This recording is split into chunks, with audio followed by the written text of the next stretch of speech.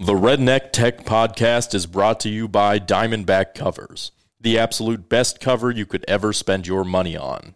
If you need an insurance policy for all the expensive gear on the back of your truck, then you need a Diamondback cover. Make the bed of your truck a vault with Diamondback. Right here. Yeah. You want it? Yeah.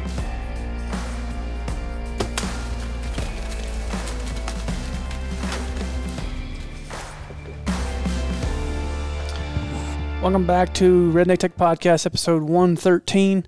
I'm back in the studio today. I'm not terrorizing Clay and Ryer via the internet this time. I'm back in the office for a little bit and trying to, tie up loose ends before the end of the year. Turns out we got a couple clients, John Dudley, that have a lot of last-minute things that pop up that they need done.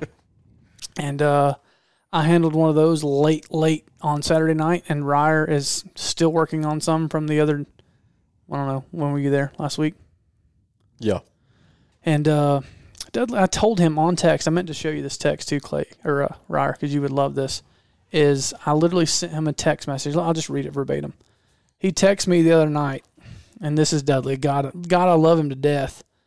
But he sends me this thing where he needs this video done. And I'm like, when? And he's like, I don't know, can you do it tonight? I'm like, no. And I said, when do you need it by? He said, needs to be under 2 minutes. He needs it by Monday morning. I said, you better know how much I love you. Your lead times suck. I'll head to the office in an hour or so when I get my kids down. Came here at like 8:30 at night and edited it till like 10:30. It wasn't a hard edit, but it was one of those things I had to come here, download footage, put it together, get an approval. I mean, it wasn't a big deal, but like, he just better know we freaking love him in order to do stuff like that. Because if we didn't love you, I'd told you to. I'd told you where to get to stepping. But I mean, that Embark bow release video is the same deal. I flew in, got there at 10:30. We went to his office, set up, went to the shop and shot around and got all of that stuff, went to his indoor range and shot around. And then we went back to the office and did all the talking stuff. And then that took until, it must have been 10:30 at night, took until. And then I stayed up until like 1:30, putting a rough together. And then I got 2 hours of sleep because I needed footage to conform. And then I got up at 5:30 and then edited for the rest of the day on Embark video stuff. Just a easy couple of days, right? Yeah. Yeah. I try and explain to my wife that, it's not all like sunshine and rainbows when we're on trips. We come back with the fun time, the good times. Like, hey, we killed a big deer, a big elk, or this, that, and the other. But all the things leading up to that, they weren't, the easiest things in the world. But that's really hard for her to grasp sometimes. And my mother, turns out. But that's kind of a perfect segue into the first thing I want to talk about. This podcast, guys, is going to be a little hodgepodgey just because we knew we needed to do one today, but I have a subject I want to talk about on another podcast, but I want to have time to really sit down and think it through first. But you shot virtually that entire 3 days with Dudley on the R5. That was the first time you got to be hands-on with it. Mm-hmm. What was your thoughts? Good, bad, ugly? I like it. I've been very outspoken about not enjoying shooting on, I say DSLRs. You guys can come for me. This is a mirrorless camera. Mm-hmm. But up until now, you had the A7R2. Mm-hmm. Anyways, the smaller cameras, whether it's a mirrorless you're talking about or a DSLR. Form factor more than like what the camera is. I just didn't want people to think that I was calling a mirrorless a DSLR and a DSLR a mirrorless. Yeah. But up until now, I've hated shooting on those type of cameras for a couple of reasons. For video. Because Yeah, I mean, photos is all good. I love shooting photos on them, obviously. But for video, I've never enjoyed them because kind of getting around and changing settings on the fly isn't as intuitive. The menu systems are kind of a pain. You don't get focus peaking, which for me, with my vision, like I have to have focus peaking to pull focus on the fly. Especially if like the camera doesn't have a punch in button, which the R5 doesn't, but it does. Yeah, it does. Just like a punch in and out, like on the FS7. It's got a magnify button. Yeah, but while you're filming, I don't think you can do it while you're filming. Like you can't punch in while you're filming. I don't know the answer to that one. No, I don't know. I think I tried it and I couldn't do it. Oh, but okay. I could be wrong. Somebody asked me a question about it the other day that I didn't know the answer to. Can't remember what it was. Anyway, go ahead. So without like being able to punch in and without focus peaking, getting crisp focus on a DSLR has always been a challenge for me. I don't usually like holding the camera because they're so small. It's really hard to hold steady and zoom and pull focus and all that stuff. And I still have some of the same kind of complaints with the R5. It is small. If you've got to hold it for 45 minutes straight, it's not fun. It's not a good time. I had to do that two times for Dudley. John Dudley. Mm-hmm. So, if my biceps are looking extra ripped, you can thank him for that. So holding it for 45 minutes straight isn't fun.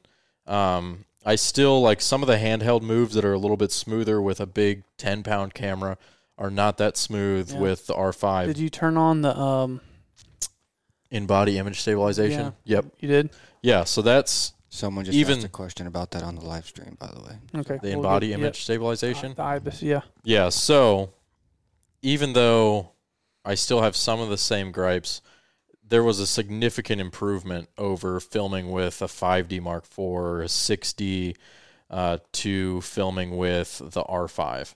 And that having stabilization on the lens and having in-body stabilization made shooting handheld a lot easier.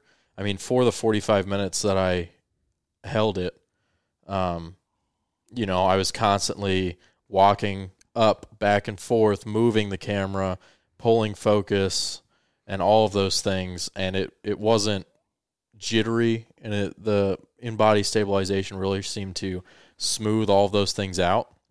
You can still tell it's handheld, but it's not that really annoying DSLR kind of lens jitter that you usually get. Was it like gimbal-esque? No, I wouldn't say it's gimbal-esque. I mean, you'd have to have a gimbal for it to be like super, super smooth. Even at like 16? It's pretty good. Yeah. It's pretty good. And I was on the 24 to 105 too. So you could essentially do a pretty cool like walk and follow or some sort of like handheld selfie type vlog. And it'd still be really, like not look like you're in an earthquake the whole time. Yeah. And I think it, just depending on the lens and how much movement and how you're holding the camera, all of those things together plus that stabilization is going to give you a lot of smoothness. Mm-hmm. I mean, I know we walked back and forth to and from the target, and I'll have to look at it on the actual video, but I remember while we were walking, I didn't feel like the camera was looking like I was doing that the whole time. Yeah. Which usually with a DSLR, I mean, if you try to walk and follow somebody with a DSLR, it's going to look. What about the pictures? What were your thoughts on the pics? I like the pictures. It's a huge file. It is a really big file. I tried to crush one down to, Dudley likes them to be 2 or 3 megabytes, and it wouldn't do it.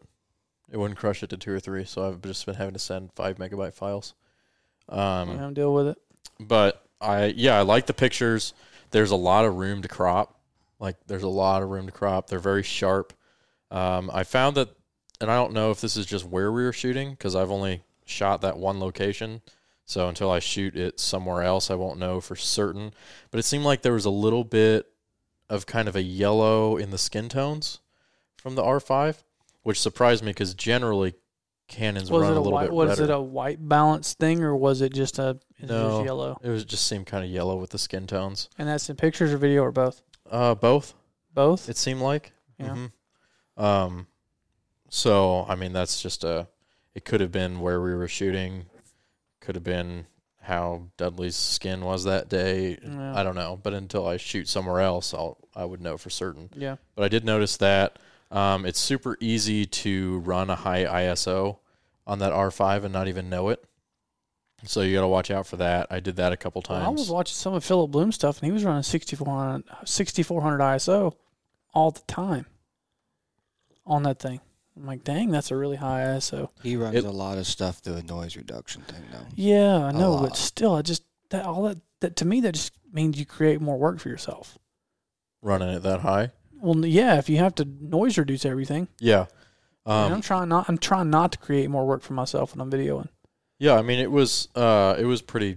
I think it was pretty clean up to the higher ISOs. Obviously, How high did you push it? I didn't do anything too crazy. I probably got up to 2,500, 2,000, somewhere in there. Yeah. I mean, it was all in a really well lit area, so I didn't have to really push it too far. What was I just thinking about? Oh, I really, really liked being able to do 120 on it. Mm-hmm. I liked being able to do 4K on it. I don't like how it doesn't do 120 and 1080 though. Yeah, that's what I was just about to say. Is I was in there and I was looking for 120 1080 because this is what happened. What happened was, so we went to film the Embark full reveal promo video. Yeah, and because at that time I didn't know that it needed to be done by 9 a.m. the next day. At the time, I did not know it needed to be done by 9 a.m. the next day. I knew we had to get it done, but I didn't know that it needed, that it had been promised for 9 a.m. So I'm thinking, okay, well, we're going to set the main camera up. It's going to be wide. I'm going to shoot it in 4K so then I can punch in if I need to. And then I've got the secondary camera angle with the 70 to 200 on there for super tights. And then I went through and did all of the kind of the close-up B-roll stuff on the R5, 4K 120, just to kind of smooth some. Well, no, they're just 4K. A couple 120 clips with movement. And then when I got to the computer and I started downloading them and I started trying to work with them on the iMac that Dud had, which I mean is just a pretty standard iMac. It's i5 processor, yeah, not very high RAM. It's just virtually a big MacBook Pro is all it was. Right, and the 4K wouldn't play at all, 0%. Did you have to put it in the media encoder? So what I had to do then is I had to create proxies for everything. Love a proxy. Which is what you create proxies. I would have put it in media encoder and spit out a ProRes 422 1920 by 1080. Well, that's what it does, but then you don't have to degrade the file. Okay. Yeah, I mean, I guess you're right. I would just... So then you still get the crop room. So then you still have the crop room. This is to say, if I had known that I needed this by 9 a.m. the next day, I probably would have filmed everything in 1080 so that I didn't have to take the time at midnight to wait for a computer to make proxies for me. But yeah, I mean, at 4K 120, those files they're still subject to the same type of crushing that a DSLR file usually has. So I didn't like that. And then the next day when I went to go film things in 120, I was like, well, I don't need the 4K here. There's no reason to have the 4K here. Yeah. I don't want it, but I do want the 120. But you don't have an option. But you can't do just 1080 120. Yeah. Which is doesn't make any sense. No. Like it's not like I'm asking it to do more. I'm asking it to do less. Yeah, and it won't do it. Canon came out with a camera. They discontinued it 2 or 3 years ago, but it wouldn't do 1080 24. It would only do 1080 30. Yeah. I don't understand. Yeah. Which doesn't make any sense. No. Like that's all a software thing. Has nothing one to do button. with anything. It's one button. 2 numbers and a button is all someone has to do. Well, it's not even that. It's like a software thing. It's like ones and zeros in different places, I think. Like just take the menu option from the other cameras that do it in the same program. Well, this is my stupid mind, programming and building a camera, and I have no zero about that. But you would think it would be pretty easy to, if you can shoot 4K 120, why not shoot 1080 120? But what do I know? So overall, though, I enjoyed it. I have thought about never giving it back to Caleb because I think I'm with you as far as would I want to run that as my primary camera on most things? Probably not.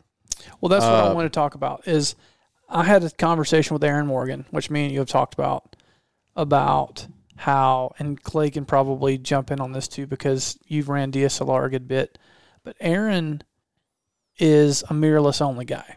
He runs the A7S and the A7R2 or 3. R3 and an R4. R3 and an R4? There's an R4 now? Mm-hmm. Anyway, he runs mirrorless only for everything. And he rigs them out with cages and monitors and shoulder rigs and all this. He shoots, everything he shoots is beautiful. I would put his stuff up against just about anybody else's. But, you breaking my table, dude? But, at the same time, he's never shot on a big camera, like an FS7 or an FS5, or he's never really had one to mess with. And he was talking to me about the FX6, which is the next thing I wanted to talk about. But he was just going to buy the new A7S III and not buy the FS6. And I'm like, FX, whatever. And I was like, why? He's like, I just like the mirrorless form factor. And I was like, yeah, but you have to put a shoulder rig, a monitor, you have to build out all this crap, spend all this extra money, and the form factor still sucks. Mm-hmm. And you've got to fumble with cords and screws and cables and batteries, and you're building it out to the size of that camera anyways. And you have to do everything through a menu. Everything's through a menu. You don't have hotkeys for high speed. You don't have the dedicated rings for everything. I was like, why would you want to do that? And it all came down to, once I talked to him, he's just never had a big camera. And if you're watching this and you're thinking about, okay, a DSLR is an awesome option if you're on a budget, for sure, because they're going to be cheaper than big cameras. No doubt. But in terms of if you want to pick up a camera and run it a lot and run it for multiple things, what we call big cameras or like full frame cameras, cinema cameras, I'll take my FS7 over running a DSLR any day of the week because I'm going to be able to shoot things 10 times faster. I won't say 10 times, for sure 3 times faster on my FS7 because I have dedicated buttons, I have dedicated rings. The menu almost goes out of the equation. Like, you don't really go into the menu very often unless you're changing codecs. Mm-hmm. On DSLRs, you have to go into that all the time. And it slows you down. Everything becomes more complicated. For gimbals, for pictures, things like that, DSLR mirrorless all day long. It makes the most sense. But for what we do every day, it doesn't make it. I would be very upset if I had to carry just that and had to rig it out every time I wanted to shoot something. It would just, every time I would have to break it down and set it back up, break it down, set it back. That would drive me insane right there. For filming, when I filmed Dudley in Utah the first time, I wish I would have brought my Sony because the amount of pictures he wants and how raw he wants his video, following him around, I'd rather have that mirrorless on a monopod over the FS5. And when I'm filming Dudley, I'm generally running a DSLR, and that's why. Because his is different than everybody else's. But for 80% of everything else that we do, a big camera is the way to go. And then the pictures are kind of a bonus. The ergonomics of a big camera, like I said, the rings, the buttons, the menus, everything's better. The hand-holding's better. Hand-holding's better. Well, I just think about, like, hand-holding. And, I mean, you guys know my Dustin shooting Apple style. just said the ND filters, which is a huge. Huge. Built in, yep. Like, I rarely hold the camera like this. Like, the camera unless I'm filming somebody talking or like chasing him, I mean, I've got the camera all over the place. I like to hang out of trucks. I like to put it up here. Yeah. I like to put it down here. And with a DSLR, like you can only hold the DSLR like this. Yeah. You don't have handles unless you put them on there. Well, and you don't have record buttons in different places. And until the R5, like the 5D Mark II, Mark IV, Mark III, 6D, 7D, everything else, it had a fixed monitor. You couldn't turn the monitor. Mm-hmm. Like which the limits R5, limits a lot of your options. I can't tell you how many times I wanted to shoot B-roll on those, but the monitor was in a position that I couldn't see anything. Or second angles. Yeah, or second angles make me so mad. But R5, they fixed that, thank the Lord. But that was even an option. And the A7R, or the A7s, they only like to pivot up. They don't turn and face the outside. All of them just they tilt up and down. Yeah. They don't flip. But the new A7 III does the full 3D spin. Oh, it does do the free. Okay, well then they're finally fixing that. That's the first one. Yep. But that's a huge thing. Like there's been times that we wanted to do like vlog style videos. You can't do that on the DSLRs up until we got the R5 because you can't see what you're looking at. Well, the 60. Mm-hmm. Oh, the 60. Or 60 like does it. I think the 70, 80, and 90D. I have a 70. Which are technically prosumer type cameras, not. Because they're a crop sensor. Yeah, they're not full frame. Yeah. So there's so, to me, the disadvantages of running a DSLR or mirrorless camera all the time for us far outweigh the advantages of paying the extra money, or the disadvantages of paying the extra money and getting the big camera. Which leads me to the next thing, which is the next camera we're going to buy is the FS6. FX, not FS, FX6, which is it's technically the baby brother to the FX9, which is a freaking monstrosity, huge camera, which is, I guess, the step up from what is now the FS7, which has been my workhorse for 3 seasons here and probably 1 or 2 seasons when I was at Sub 7, so almost 5 years, if not more than that. I think that's what mine's going on. So camera's been really good to us. And I mean, for what we do, and have we broken some? Yes. Have we broken pieces and parts and had to send some in? Yeah. But for what those cameras have gone through, they've been pretty freaking tough. Mm-hmm. They are heavy, they're bulky, but man, in terms of a documentary style filmmaking outdoor production, it's about as good as you can get. But they're at the end of their life. So I feel like with the FS7, like you said, like especially because I've been running it for 5 years, like I don't have to think about anything with it. And I feel like I can just take it and use it as like an extension of me. Like it's not, I don't have to like, oh, where's this button? Where's that button? Where's this, that, and the other? I mean, I think that goes twofold. It goes for like the form factor of that camera and knowing your camera. Mm-hmm. Like between those two things, I mean, the FS7 is just an excellent camera for me, and I think you feel the same way about it. Yeah, I can run it with my eyes closed now. I've ran it for so long. And I mean, you probably feel the same way about the FS5, which is, I mean, there's so little difference in the size is about the only difference, but menu system. Yeah, menu system. But the FX6, like we're to the place where I know we're going to get one of them, but then that leaves, like Clay will have the FS5, and then we really need 2 of them. But we're kind of in the place to where, like, do we sell the red, or do we sell 2 FS7s? It hurts my heart. I know that we have to think about selling the red, but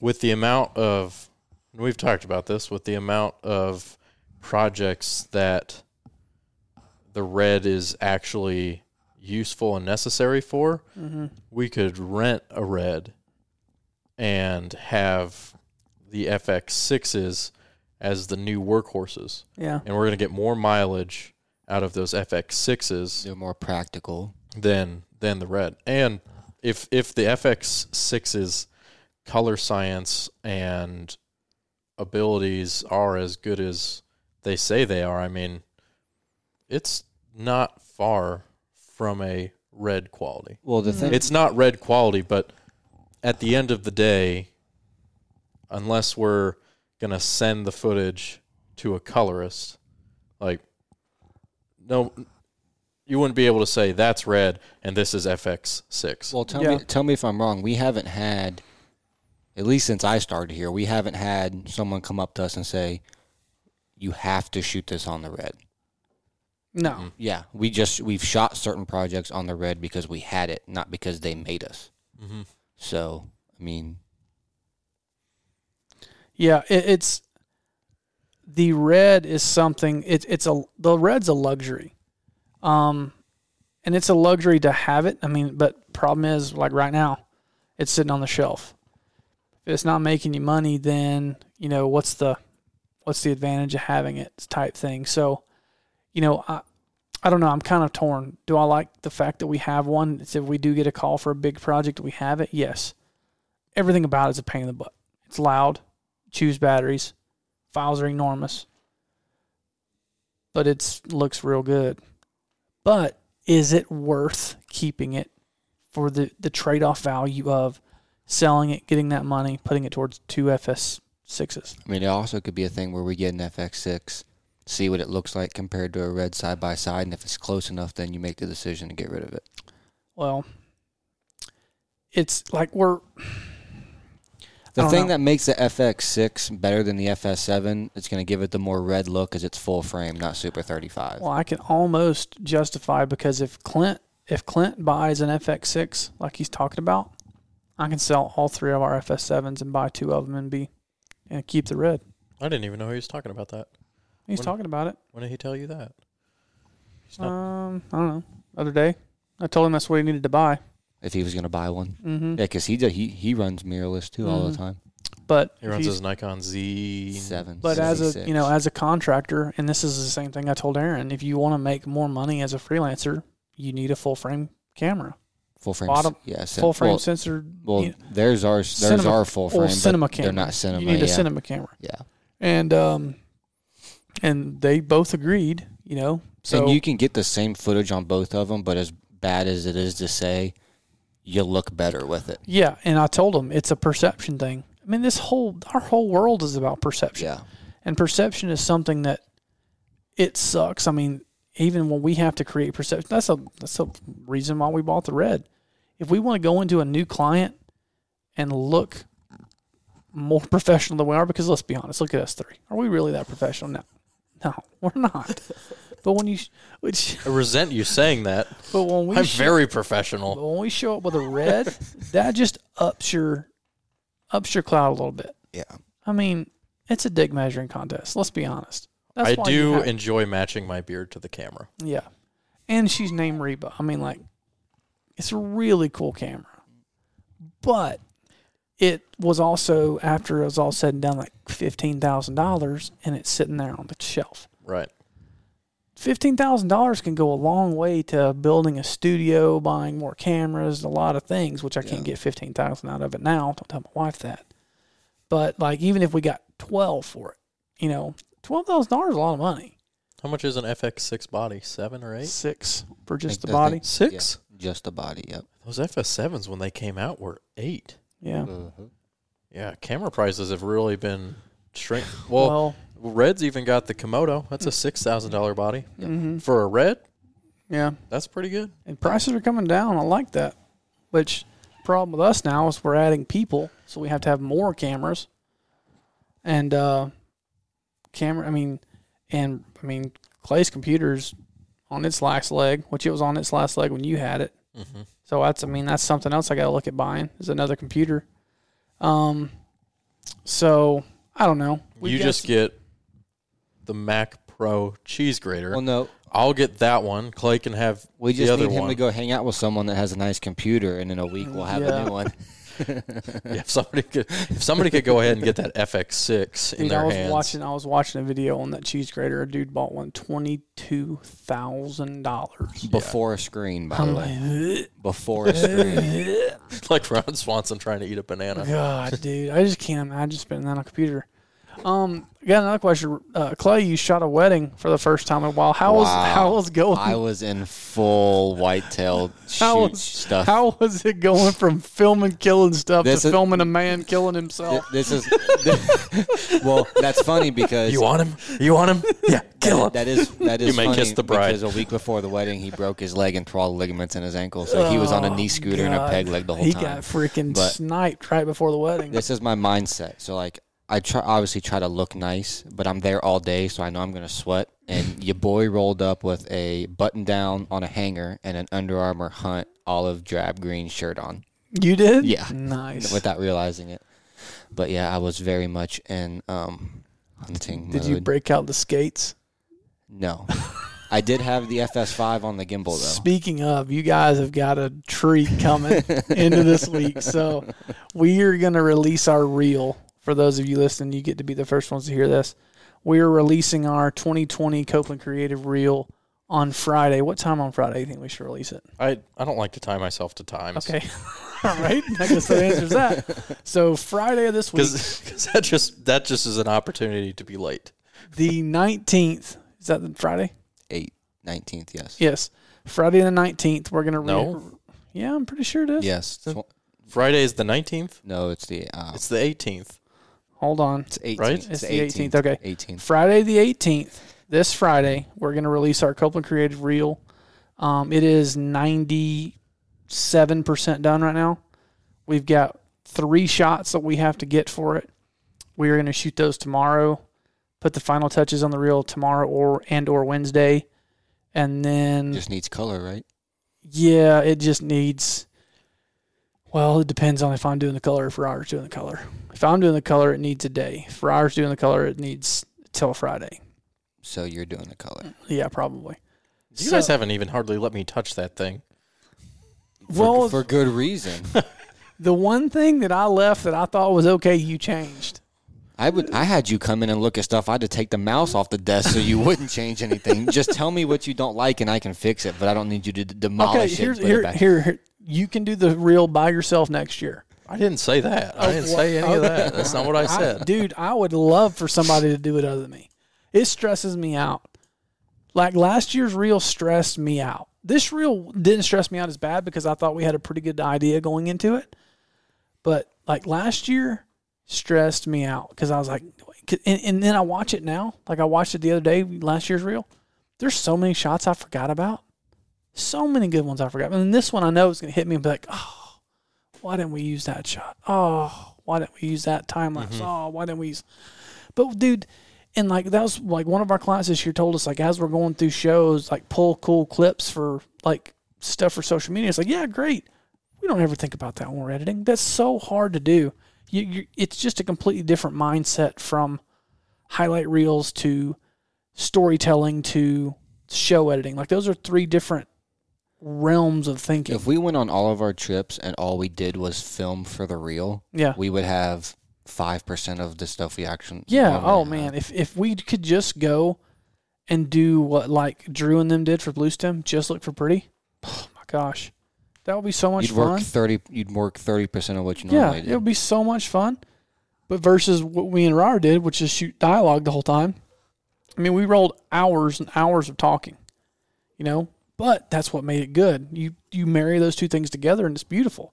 That's why it's to create something that special. One person can't do it unless you have a year to do it. Well, especially when you got 3 people. I don't know what you've shot. He doesn't know what I've shot. You don't know what he's shot. So in terms of we're going to release the reel on Friday. We got 3 very special shots that we're going to shoot tomorrow. They're going to make the reel, and then it'll be complete. So look for that on Friday. Let us know what you think, good, bad, or ugly. It's kind of a... Unless you think it's ugly, in which case, don't say keep that to yourself. It is. Keep your mouth shut. It is not... Worry about yourself, play it. It is not, and I've already answered this question to a couple people I've sent the preliminary versions to. It is not a pilot for a show that we're going to be doing about ourselves. I don't know how that got started, even though that was an idea that I had like 5 years ago. That is not what it is. So It's just a reel, just to spin our own spin on what a reel is, because pretty shots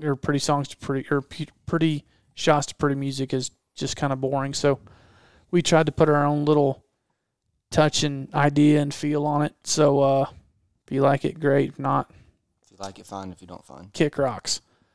Man, I'm like just segueing right into these next points. Just a segue. So another piece of gear that we've recently got, or Ryer's recently got, that I want him to talk about is his F-Stop gear bag. Oh, I was like, what piece of gear did I get? So you talked about the R5, and I'm pretty sure I'm getting one for Christmas. An R5? No. One of the bags like you got. It was on my Amazon list, and it's no longer on my Amazon list, so I'm assuming that's what somebody got me for Christmas. Thoughts on that? What are your good, bad, and ugly? So you just took it on another trip, and you've had it since fall, haven't you? Or September? So I have the F-Stop Talopa, or Talapa, I don't know how you say it. Talopa, I'm assuming. I have it. Go get it. Want me to go get it? Yeah. Well, me and Clay will keep the live feed here until you're back. Ryder has a red velvet cupcake that he's been saving just to eat on this podcast. He's already had one today, and he was going to eat the other one. Then he said, I should probably wait and eat this on the live stream.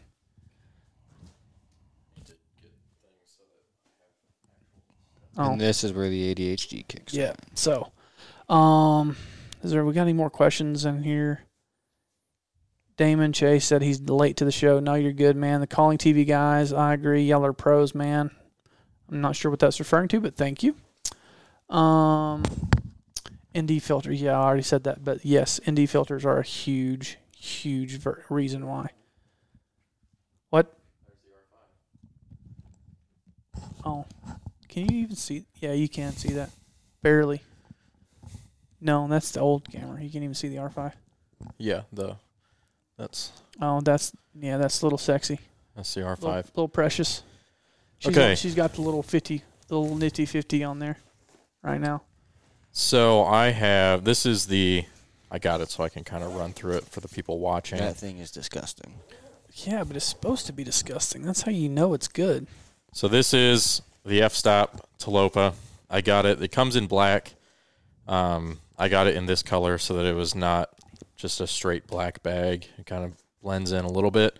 I mean, it's not going to blend in a touch, or it's not going to blend in a ton, but that's okay. It's like what would you say that is? Like an olive? It's like an olive drab. Olive drab. More like a kind of sand color. Sand. Yeah. Forest green. Kind of a beigey. Green enough. It's got some red accents from elk blood on there. And that's when you know it's good.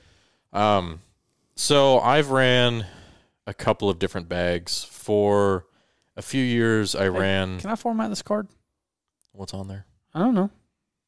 That's why I was going to take some pictures while you were talking, but your card's full because you didn't format your flipping card. I don't like to format the cards until I get everything backed up in two places. Keep talking. It's Dudley stuff. Yeah, I should have it, but... Looks like pictures. Is it all just pictures? Yeah. No, it shouldn't be. Should be MP4s on there. I'm looking. Hold on. So for a while, I ran when Badlands had their camera backpack, I had that for a little bit. And then I broke that one and got a different Badlands pack that I ran for a couple of years. And I broke that one in the same place that I broke the other one, which is in the hip belt. And then last year, I ran a combination of a Badlands pack. I got it repaired. And what Sitka bag? It's the, it's in there too. Mountain something? No, it's the smaller one than that. It's one of the small ones. It's like a day pack. I don't remember which number it is. So I kind of got to thinking, and I wanted to get a pack that was a nice hybrid between a photography backpack and a hiking backpack and a hunting backpack. And I was kind of researching around, and I found F-Stop. You guys have probably heard of F-Stop. That's pretty much their specialty, is making bags that are designed to take cameras into adventure filmmaking type stuff. Adventure filmmaking into the backcountry. And so this is the f-stop Talopa. They have a couple smaller versions of this. They're named differently, but a couple smaller ones and like one or two maybe bigger ones. And as I was reading reviews online, this backpack is carry-onable, according to the reviews. What was that word again? Carry-onable. You can carry it onto an airplane. I made that word up. But, yeah, we can tell. But you knew what I meant. Yes. Yes. So this will fit in the overhead compartment of most airplanes, which is what I wanted. I wanted one backpack. And you have proven this. Yes. I'm getting there. That's all part of this story. Oh, sorry, God. And because I used to take like a laptop backpack, and then I would pack my other pack into a Pelican case. And I wanted to not do that. I wanted to be able to take this onto the airplane with my laptop, with my DSLR in there, and then be able to take all that stuff out, put all my hunting gear in there, and call it a day. And this was the perfect solution. I guess I could show you all the stuff, but the most important part of this backpack is this back opens. It's got a rear, I don't know, when it opens from the rear, I guess. Rear access? Rear access. That's what she said. Mm-hmm. Very mature. And then this is what they call the ICU, or the internal camera unit. That makes sense. And they have different sizes, but I went with this one. And basically, it's just this. I can take it out because it's meant to be taken out. You can actually take it out. It sits at the bottom of your pack. This is a reason you should watch the YouTube live stream. Yep. And maybe I can't take it out. Yeah, I can. There it is. Anyways, I'm not going to take it all the way out. Clay, you've got a question on the thing, too, if you want to answer it. So you can take this whole compartment out, and it has all of these little dividers, and you can set it up to hold whatever lenses, whatever camera bodies that you want. And usually how I have it set up is I've got my 6D here, 70 to 200. I leave one lens on the 6D. The other one goes right above it right there. And then this is kind of a catch-all for a little bag that I have batteries and miscellaneous things for. And the really nice thing about having this and having it accessible from the rear is that I could put all of the gear I need for hunting kind of up above it, accessed through the top like you would in the other bag, in through here. And then when I want to get to my DSLR, all I have to do is open the back flap, reach in here, grab it, shoot, put it away, and you're good to go. The other thing that's nice about this, and I've had to use this one time, is this whole compartment is removable. And so there was one time when I got on a flight and this was packed too full to shove into the overhead bin. I just took this whole ICU out, put that underneath my seat, and then all the rest of the stuff in the bag was thin enough that I could put it in the overhead compartment, or if they wanted to put it down below the plane, it was just like clothes and stuff like that. And so far, I've been really impressed with the pack. I mean, I've used it for elk season, and I've used it for all the deer stuff, tree stand stuff, and I've lashed tripods to it. I lashed an elk quarter to it because I just wanted to see if it could handle it.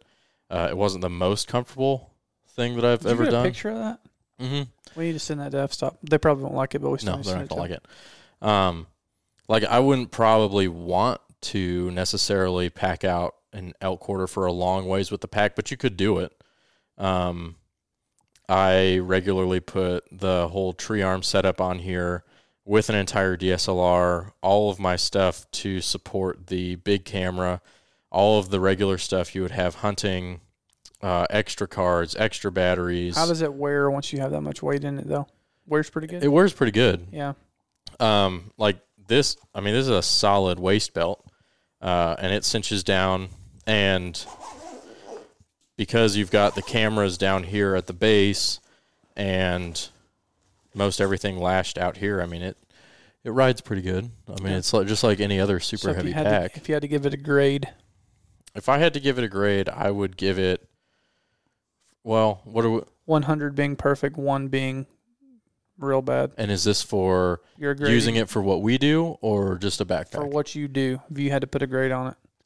If I had to put a grade on it for what we do, I would give it a solid 9 out of 10. Really? What would you change about it? The only things that I would change is a little bit more comfort for packing really heavy loads like an elk quarter. Mm-hmm. I mean, something like that. You'll have to give something up if you do that, though. It'd probably have to be a heavier bag. You'd have to have a heavier bag, or you'd have to have a actual pack frame on there. It can be a little loud. Yeah. Like these, you can't really hear them, but that zipper, when you're in the woods in the morning, like that zipper makes a decent amount of noise. Loud. Yeah. And this is the same zipper here, and it kind of... Yeah, and there's really no way around that. No. The other thing that's kind of weird is the actual frame, the metal frame on the inside of here kind of overlaps with this ICU enough to kind of make it annoying to actually zip and unzip it while it's inside of the pack. But when I'm hunting, I don't ever zip up this ICU. I just leave it like this. Yeah, flap it over it, yeah. I only zip it up when I'm flying. Yeah. So that if I had to take it out, I could. But as far as like having a lot of different compartments, having the ability to, like, it's really sturdy. It's really sturdy. This material is like almost bomb-proof. Like, I haven't ripped it or done anything to it yet. And I've been dragging it up trees, laying it down on rocks. Yeah. Just going through everything you would usually go through with a backpack. I've been carrying, like, I carried that Sitka Mountain 4200 or 4000 or whatever it is.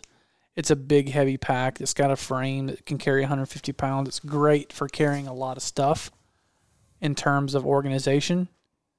It sucks because it's one huge compartment and then two short compartments and then a big compartment on top. It doesn't have a rear access. Mm-hmm. And in order to put a camera in there, you have to wrap it up in clothes or something. Otherwise, it's going to get torn up by something heavy and laying on it wrong. It's just not set up to carry camera gear. And that was really tough in New Mexico because I really, really wanted to get that camera off my back. And in order to do that, I had to break it down. And I had to have one pack had the part of the camera, another pack had another part of the camera, and I had the tripod on me. So it just wasn't ideal for that. And then the DSLR, it's just not made to carry camera gear. It was not. Yeah. But I kind of want to try that pack just because I had that Cinebag. Mm-hmm. And it was a great pack, but the ergonomics on it sucked. It was a box, and it didn't wear very well. Mm-mm.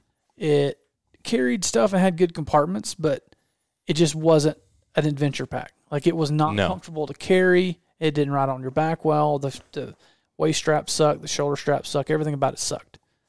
But if you were just carrying it out of your car into the office, then it's fine. But if you're carrying up a mountain or into a tree stand, no, not happening. Just wasn't set up for that. But I kind of want to try that one. I mean, it's a pricey pack, but yeah, I think I spent in total $500. Yeah. For pack and 2 ICUs. I got the medium, which is the one I got in there. They have a small. I'll probably never use the small. And I think I put the large on mine. The large? Yeah. I think that's what it came with because that's the pack I picked. And I picked the black one, so if we did get our pack, when I get our packs mixed up. Yeah, so I don't know. They make a ICU that's designed for cinema cameras. Mm-hmm. I don't know if it fits in this pack because that's obviously a big one. Though? I bet the FX6 will fit in that broken down. Mm-hmm. Take the handle and the monitor off. And, I mean, we could probably, I think it's almost the exact same size as your FS5. We could almost try it. It is a little bit wider. It's the same length. Yeah. But it's just a little wider. Yeah. Well, it'll easily fit in there. Yeah. I mean, right now, people ask me, every time somebody picks up my pack at not an elk camp, because elk hunting, everybody's got heavy packs usually. Yeah. But like whitetail hunting, people go to the tree stand with a fanny pack, right? Yeah. And I don't ever get to do that. So people will pick up my pack when I've got literally everything in here for an entire day of hunting. And it's like, I mean, you're looking at a 40-pound pack. Yeah. Easily. And they're like, what in the heck do you have in there? Well, I've got everything. My DSLR body with a lens, with the 2 other lenses. I've got... That's 20 pounds right there. Yeah, I've got water. I've got all the extra food. I'm pretty snacky, so I take a decent amount of snacks because I ain't about to get hungry sitting in a tree all day. No, I'm not going to do it. And the whole arm set up on the outside. And so, I mean, ends up being a 40-pound pack at the end of 50-pound pack at the end of the day. But, I mean, I think a lot of it is the little things with this pack. Like these, I had to pay an extra, I don't know, too much for basically straps. They're just a couple of little buckles. But, like, if you're listening, you can't see this. But on one of the cross straps on the... Is this the front or the back of the bag? The front of the bag. That the front. Where it's connected to the nylon of the pack, they fight it. Yeah, well, it's not supposed to come out. See how they just put that little hole right there in the strap? Yeah. So that you could put this through there, and you get a whole other strap. And that's how I strap on my base and my arm. Like you've got these little D-rings here that I take a carabiner and put my haul rope on these so that I can just, as soon as I get to the base of the tree, really need a better all right, well, you know pull what? up rope like mine. Maybe I'm just a traditional kind of guy. $40 I just use paracord. See, it gets tangled up. Now, if you wrap it right. That's true. Kip, you clearly haven't been shown how to wrap up paracord. Yeah, I learned from Kip too. Yep. Figure 8 over the finger and thumb, never tangle it again. Yeah. And I showed that to Greg, and he was like, So I taught Greg something about how to wrap up rope. Or you can just get a really good pull-up rope like mine and not have to mess with any of that. You never have to roll anything up ever again. You could. I've had that pull-up rope for like 9 years. So. This? Yeah. There's a little leather strap on both sides. What it's advertised to be for is skis. Skis. Yeah, so like you can lash skis to the never. What's that long zipper on the side? Yeah, so that's just more storage. Oh. So I mean, you've got your main compartment. Inside your main compartment, you've got this mesh right on the inside that I obviously have some things in. You've got a little miniature pocket on the flap, the rear flap that I just put cards in. Then you've got this top pocket. And in the top pocket, you have 2 additional mesh pockets. So you got all the room in the middle, mesh with a zipper for secure things, mesh with a Velcro for just other random things. You've got this front pocket. You've got a little pocket right here for, I think right now I just got like a trash bag in there for emergencies. Yeah. That's for a rain cover, or like I've got extra straps for lashing things. Yeah. Is it waterproof? It's water resistant. Yeah. Like it's not waterproof. If you threw it in a river, water would get in there. Yeah. You've got a water port H2O thing there. And then this is just a extra whatever room. And then you've got, like it says it's for skis, but I use it for like a tripod. You could put a tripod, a couple legs down through there, or that's where this is where I put my arm. Yeah. So the base, I kind of have to. There's no good way to attach a base to a backpack, but I kind of run this one through, tighten it, run this bottom one down, and just kind of lash it really nice and snug on here, and then that muddy arm fits perfectly right in there. Yeah. And then just take these 2 straps and do it. See, the pack that I got, it separates from the frame. I put my arm in the base between the frame and the pack, almost like it's meat. Yeah, that's pretty slick. You like that? Which one? It's the Mystery Ranch Pop-Up 28. pop-up 28. I should have got the 38, but I got the 28 instead. So I'll probably end up getting the 38. I was about to say you always need one size bigger than you think you need. Now, when I was first getting this, I talked to Mike Hearn a little bit, and I don't know if it was a Kifaru or a Mystery Ranch. Kifaru. And he was like, well, you could just get one of those. Shape charge. Yeah, and then put the ICU in it, which you could. So if you're looking I had the shape charge It's in not my that truck. big, is it? No, it's not very big at all. I had the shape charge, and that's why I didn't like it, because it wasn't very big. Yeah, just another option, I guess, if you wanted to. You can buy the ICU separate. So if you have a pack and you're like, hey, maybe I just want the ICU, you can just get the ICU and put it in there. You're not going to have the rear access. Yeah. After running this. That's the biggest feature that I like is that. Yeah. After running this for a season, I'm super, super happy with it. I was a little worried about spending $500. So would you spend it again, though? I would 100% spend the $500 again. Yeah. No doubt. See, I've put this through an entire season. You can't, if you're listening, you can't see this, but I mean, it's freaking dirty. What's the warranty on it? Do you know? They supposedly have a really good warranty. Like, if something breaks, they'll fix it.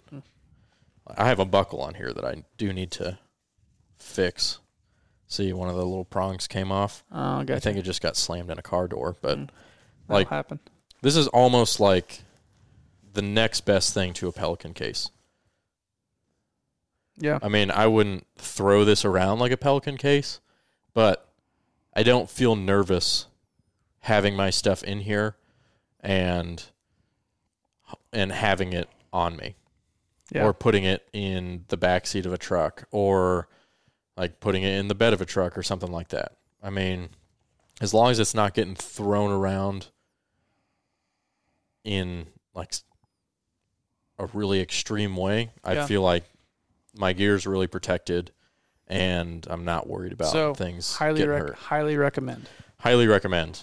And they've got a lot of options. So, I mean, if you wanted something smaller, you can get something smaller. If you're not worried about trying to carry it on, they have bigger sizes. Like if we ever, for some reason, had some shoot where we needed to haul a red up a mountain and it just needed to be in the pack and we needed to camp also at the same time, like they have giant packs that you could put a full cinema camera in, plus your tripods and all whatever support gear you and the camera need, and it's gonna go up a mountain. It's going to suck going It's going to be a heavy son of a gun. Nose goes on that. But it'll carry it. Speaking of nose goes, I watched that Lost on Everest documentary. It's on Disney Plus, but Nat Geo did it. It was Renan Ozturk did it. It's on Disney Plus? Yeah. I saw it on YouTube. Curtis Blosser sent it to me, and oh man, I freaking watched it. I was like, see, holy crap. I'm one of those guys that I'm fascinated with Everest, have no desire to climb the top of Everest, not the least little bit, but I'm fascinated with people that do it. And like that walk by dead bodies. There's over 100 dead bodies on Everest. It's like, why, man? And like, I would want to go to Everest just to stand at the base of the mountain, but I don't care about going to the top. There's like, people that you would tell me you would stand at the base of the mountain and you would look up there and you would see everybody going up there, and a little piece of you wouldn't be like, not even my thumb. 2 thumbs up, guys. Y'all are doing a great job. There's a lot of people, like a lot of I'll be the guy that flies the drone from down here. You freaking guys. There's a lot of scientists that say, you know what? It's a good thing that there's forever because it's so cold. Oh yeah. Yeah. Well, they found the George Mallory guy in that documentary, who was the first guy they thought summited it. He died in 1920. They found his body mummified. Yeah, it's freaking crazy. Wait, that wasn't the guy they were looking for, though. No, they were looking for another guy. I was about to say, they didn't find the guy they were looking for. No, they didn't find the guy they were looking for. He was a 23-year-old guy that was up there that was his, like, assistant. And they were really looking for his camera, and then they never found it. Freaking crazy stuff, man. But I would climb it. I had 2 more things that we were going to talk about on the podcast, but we've already. But you didn't say what that was shot on. It was shot on Sony stuff, Sony Alpha Series. FX6. That was shot on an FX6? No, I think it was all A7. I think it was A7s. It was all mirrorless stuff. Oh, was it? Which, I mean, if you want to talk about the place that you would want to run a small camera like yeah. that, it's Everest, where every single ounce. Dude, I bet he had freaking A7 batteries like Skittles in his bags. I bet everybody had 20 batteries in They probably had a Sherpa with one bag just stacked with batteries. Had to have. Like only batteries. And I guarantee as soon as they got done, they just hucked them. Like, that one's done. Just threw it off the mountain. You get 3 minutes record time per battery. Yeah, but that was a beautiful film and all shot in a mirrorless. So, goes to show you can shoot, and people do shoot beautiful things on a mirrorless. Do I want to shoot most things on it? No. Do you know what was really easy to get on that shoot, though? Your white balance. Stuff. Oh, white balance, yeah. That's the one thing about shooting in the snow. It's always pretty because it's easy to get white every time. I had 2 more things we're going to talk about, but we're already an hour in, so we might as well just talk about them. We were an hour and 20 last time. I'm going to go into what are some. Hold on. I've been answering a lot. Oh, you have? Okay. Yeah. Well, let's answer some on the podcast for people listening. Dude, we've got so many comments now. I don't even know where we're at. A guy asked me what gimbal I had for the FS5. I have the Ronin M for the FS5. It is massive. I do not have it here because we won't use it. It is at home. What is your ideal podcast setup? Red Forest, which is Jared. We want to build a studio upstairs. We have a huge space in our attic area that we're not using. We want to turn it into a podcast studio / interview area that we can just have set up, that we don't have to set this thing up every time we want to shoot. Literally set up, plug in, turn on lights, we're ready to go. And we can have a space where we can rent out for people that want to do live streams or podcasts. Just got to find a contractor that'll do it. Somebody said spend money on yeah, Damon Chase asked if you could spend money on a high-end DSLR or the lenses. Which would you choose? I told him lenses because I was going to use your example. The lenses you have are last a long time. The first generation L lenses, and they last a lot longer. If you're talking about buying a 10-year-old DSLR and using new lenses versus buying a decent consumer DSLR, buy a decent consumer DSLR. But lenses in the long run, I mean, we're still using the same lenses. Like, lenses don't change a whole lot over time. Yeah, I mean, they come out with a new camera every 8 to 12 months, and they come out with new lenses. Nikon has lenses they haven't updated for like 8 years. Yeah. You can only update glass. What are other questions? You were keeping up with it. I was not. No, they're just conversation about lenses, and then Jared asked his question. That was really about it. Winter Production said he was having issues with his gimbal. Most of the time they just get out of calibration. So if you can just go onto their website and basically, or you can I have an Evo gimbal and they have an app and it tells you exactly how to calibrate it step by step, and it works perfectly fine. We need to do that with that one because I couldn't get to. I tried it again the other day, and I'm gonna have to run the R5 on it because that double battery grip, I guess it's just too heavy. It won't do it. It just bounces the whole time. Well, I calibrated it when I was here in December, but I had to take the battery grip off. Yeah, it's jacked again. Yeah. I messed it up. And then Damon said looking for a wildlife lens out to about 100 yards. I told him the Sigma 150 to 600. Yeah, for 100 yards, that'll be more than enough. He could probably do that 400 if he wanted to. The problem with wildlife is wildlife lenses are expensive. Generally, that 150 to 600 is not that bad, but it's not going to be super sharp. If you have a crop sensor, you could get like a 70 to 300 because that 300 times 1.5, what is that, 450? None of those are going to be really sharp. No. But if you want a really sharp photo lens for that far away, take out a loan, buddy. It's going to be expensive. I think that's all I got. We got the next podcast. Just to go ahead and, because I've been asked this so many times, is I'm going to do some research. I'm going to get these guys to do some research. We get the starter kit. People want to know what a great starter kit for photo video is. What does that look like? So DSLR, mirrorless. What does it cost? And kind of give them an option for a handheld video camera and then an entry-level DSLR, what lenses, and kind of go over prices. And then we'll kind of go over that in detail, and then probably next podcast will be a 2020 wrap-up and 2021 outlook type thing. So I was going to do both of those today, but I mean, we don't have time to get into all that. And I want to do some research about the starter kit stuff anyway. But I think that's all I got. Maybe we'll hang out and answer a couple more questions if y'all don't have anything. Y'all good? Good. All right, guys. Peace.